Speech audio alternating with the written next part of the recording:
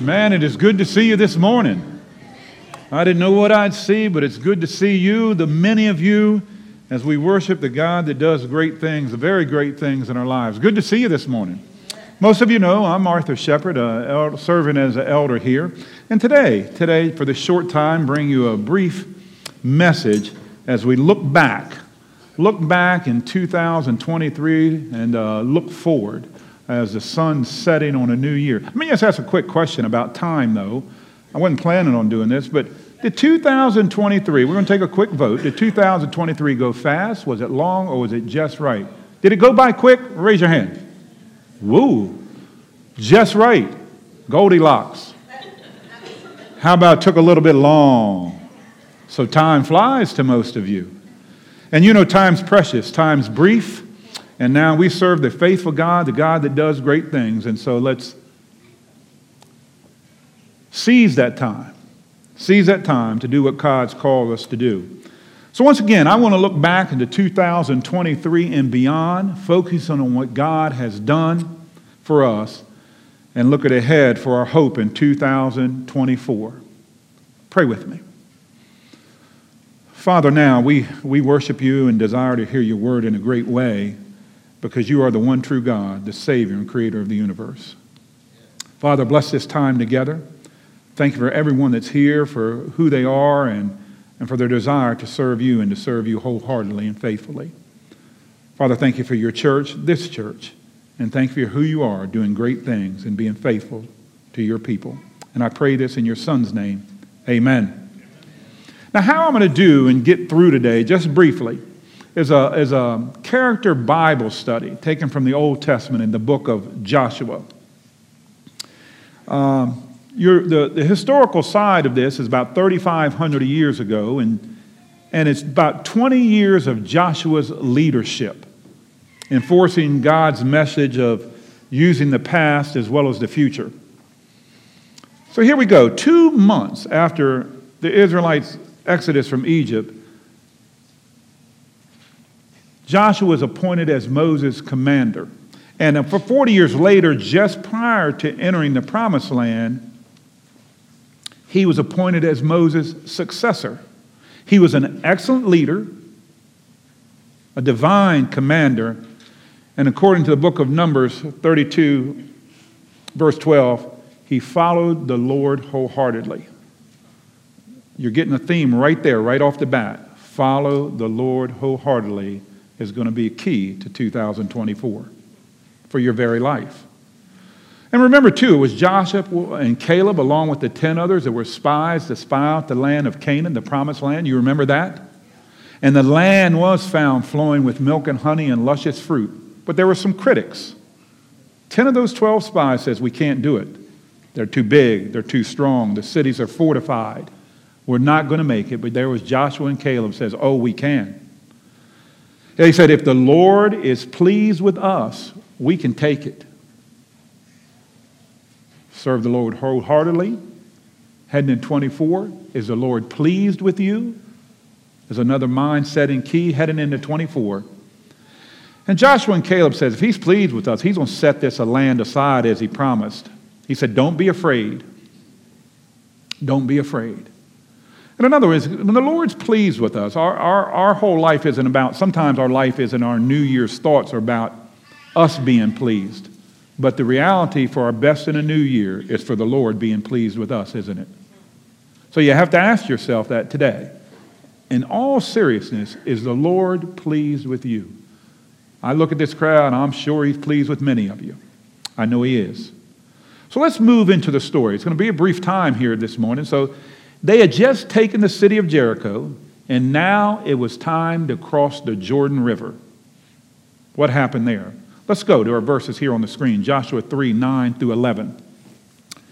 Joshua said to the Israelites, he said here, come here and to listen to the words of the Lord your God.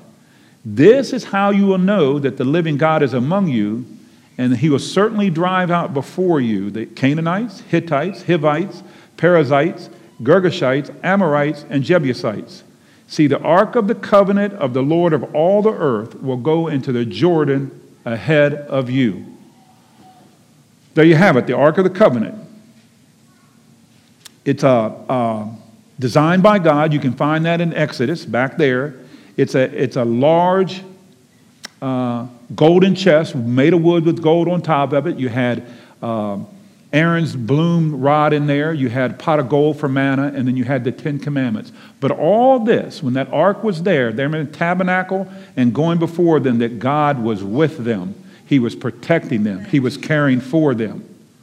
So now, they're coming on dry land. The Ark of the Covenant is before him. And let's go to Joshua 3:12-13. Keep us moving. Joshua said, now choose 12 men from the tribes of Israel, one from each of the 12 tribes. One from each of the 12 tribes are all going to get their portion of the land. You probably know the story. And as soon as the priests who carry the ark of the lords of all the earth, set foot in the Jordan, its waters flowing downstream will be cut off and stand up in a heap. They crossed on dry land. God was faithful and good for his promise. So now we too as a church, we can declare that God's faithful. He's good for his promises. But Joshua wants to send out some reminders. He wants us to remember and wants us to look back. So look at Joshua 4. I'm going to get you through this whole chapter in 15 minutes. 15 minutes. Come on now. So Joshua called together the 12 men he appointed from the Israelites, one from each tribe, and he said to them, go over before the ark of the Lord your God into the middle of the Jordan. Each of you is to take up a stone in his shoulders according to the numbers of the tribes of the Israelites to serve as a sign among you. In the future, when your children ask you, what do these stones mean? What do you tell them? Then over in verse 21, he said to the Israelites, repeat it. In the future, when your descendants ask their parents, what do these stones mean? Tell them this. Israel crossed the Jordan on dry ground, for the Lord your God dried up the Jordan before you until you had crossed over. The Lord your God did to the Jordan what he had done to the Red Sea when he dried it up before us until we had crossed over. He did this. Why? So that all the peoples of the earth might know that the hand of the Lord is powerful, and so that you might always fear the Lord your God. Why? For all the world to know that our God's powerful. All the world to know. And then for the families in here, that you always put the Lord first and fear his commands, that they're good and right for you. Let's remember briefly what the Lord's done for you. Are you ready? He has saved you. He has set you apart. He saved some of your children, if not all. He's given you new births of children and grandchildren. He has found you a church with opportunity for serving and living out your hope in the Lord. He gave you a church family that loves you and cares for you. He gave you hope when matters seemed hopeless. He's dried up your tears. He offered you grace and mercy. He set you on solid ground for godly work. Our God remains faithful. Is God faithful? Yes, he is. Is our God faithful? Yes, he is. God so loved the world that he gave his only begotten Son, that whoever believed in him should not perish but have eternal life. A new eternal life and a new heaven, a promised land for all of his people, for those that believe. Yet in all this reminders and all this confrontation of the enemy and occupying the promised land, Israel had issue. They had issues. America has issues. The church has issues. Homes have issues. If you're going to find it best in 2024 for a resolution or your willpower to get through what you need, you're going to come up short every time. See, many of the Israelites were depending on themselves, the fact that they now had their freedom, the acumen to do what was right and make decisions. But until a family decides to love the Lord wholeheartedly, and they find nothing better than God to be pleased with them, you will never satisfy the longings of your heart. May God, each one of you, serve God wholeheartedly in 2024. That's where you're going to find your victory. So Joshua knew they had the conflict still. So he said, I need to draw the people together, just like Grace Church Waldorf says. We're going to draw people together every Sunday, but in particular this Sunday, a new year. We're going to look behind, but yet looking forward ahead for our hope. Here's what he said in Joshua 24, verses 14 to 15. Got the group together and says, look, God's been good to us. That's my translation. He says, now fear the Lord and serve him with all faithfulness. Throw away the gods of your ancestors, worship beyond the Euphrates River and in Egypt, and serve the Lord. Get rid of your idols. Then he says this strong statement, but if serving the Lord seems undesirable to you, God forbid, correct? If serving the Lord seems undesirable, then choose for yourselves this day whom you will serve, whether the gods your ancestors served beyond the Euphrates or the gods of the Amorites in whose land you are living. But what was his declaration? Say it all together. But as for me and my house, I should get you to repeat that. For me and my house, we choose it one way or the other. Let's not turn back. Our world, our community, our church, and our family depend on it. We cannot fake a Christian life. Choose this day. Choose this day, December 31st, 2023, whom you'll serve. You'll be delighted you did. When we decide to serve Christ wholeheartedly and with all our might, we're never going backwards. You might think it's a strain to do that. What is he asking of me? But instead, there's nothing coming out of your account. A great, huge deposit's coming into your account. Life is coming into your account. Satisfaction, contentment's coming into your account. Choose this day whom you'll serve.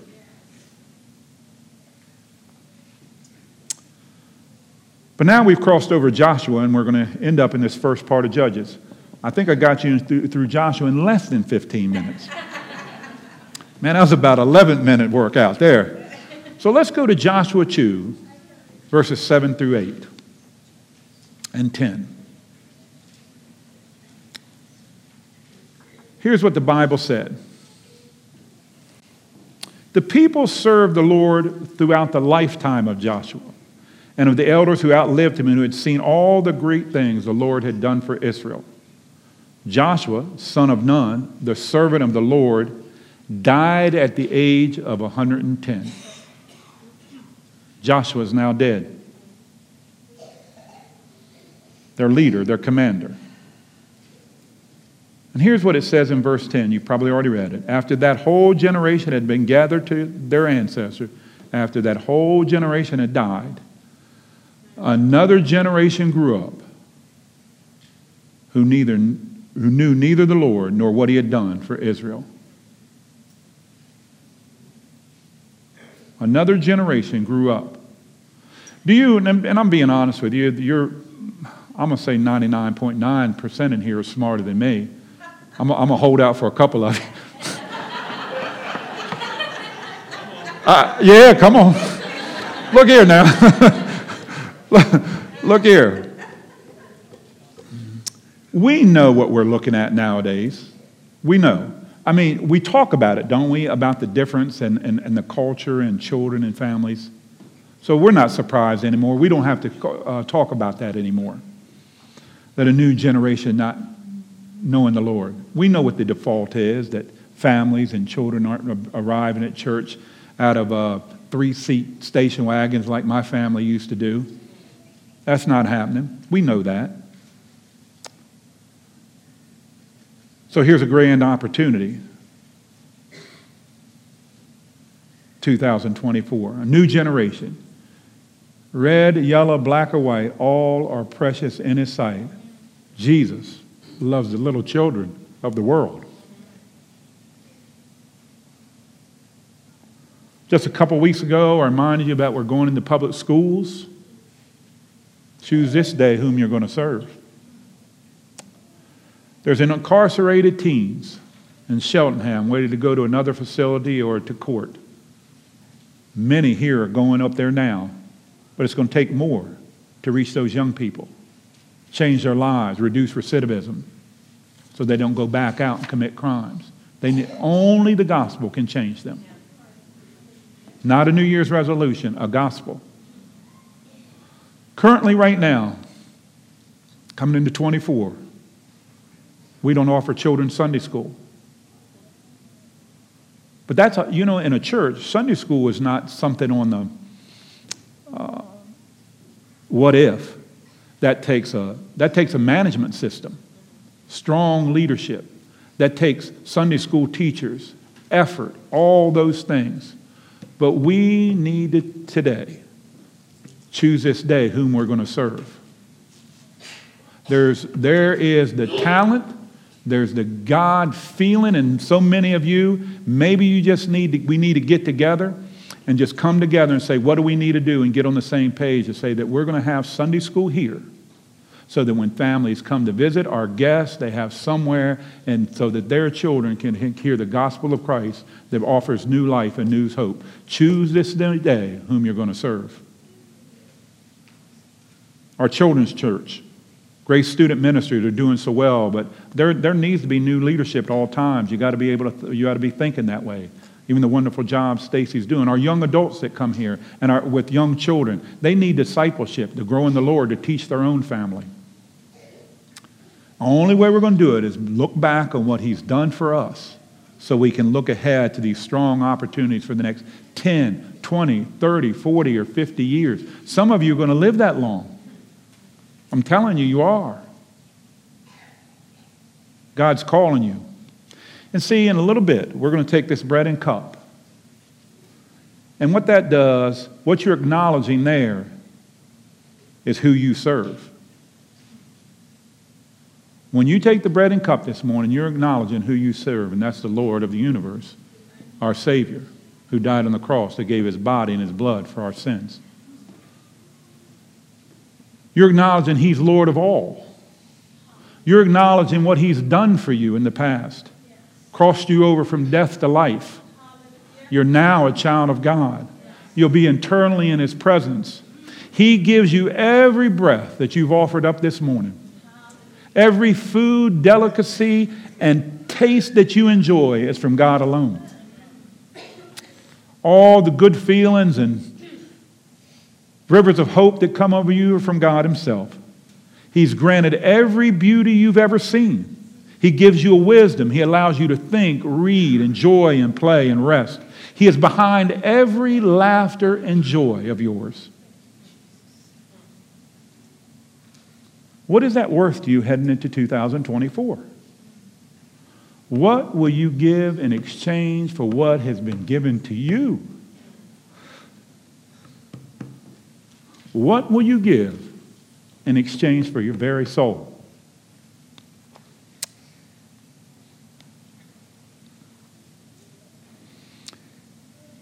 Tonight many are going to gather for New Year's Eve. I'll have a granddaughter called yesterday and says, I'm getting excited. Here we go. You're going to be gathered with grandchildren, your own family, and all that. We're going to be around on whether it's a television, a game, all that goes in your historical New Year's Eve. But I think tonight, knowing where we stand, I think 2000 going into 24 is a night where the family gets together and decides, as this house, we will wholeheartedly serve the Lord. Some of the things we did before, we're going to shave off a little bit because these are what we're going to do so we can step up in other areas. Men, I especially appeal to you. When you pray your family going to New Year's, go around and ask, is this the house that's going to completely and wholeheartedly serve the Lord? This small story from Joshua has always convicted me. And it speaks to you. So here as we come into the bread and cup, what I want you to do is we're going to play some soft music so you can hear even yourself, pray to yourself. But I want you to just reflect in your mind of what the Lord's done for you and the plans He has for you, and then also to ask the Lord help you to what you're going to do for His sake, for His church, the new generation, and the hope of the world.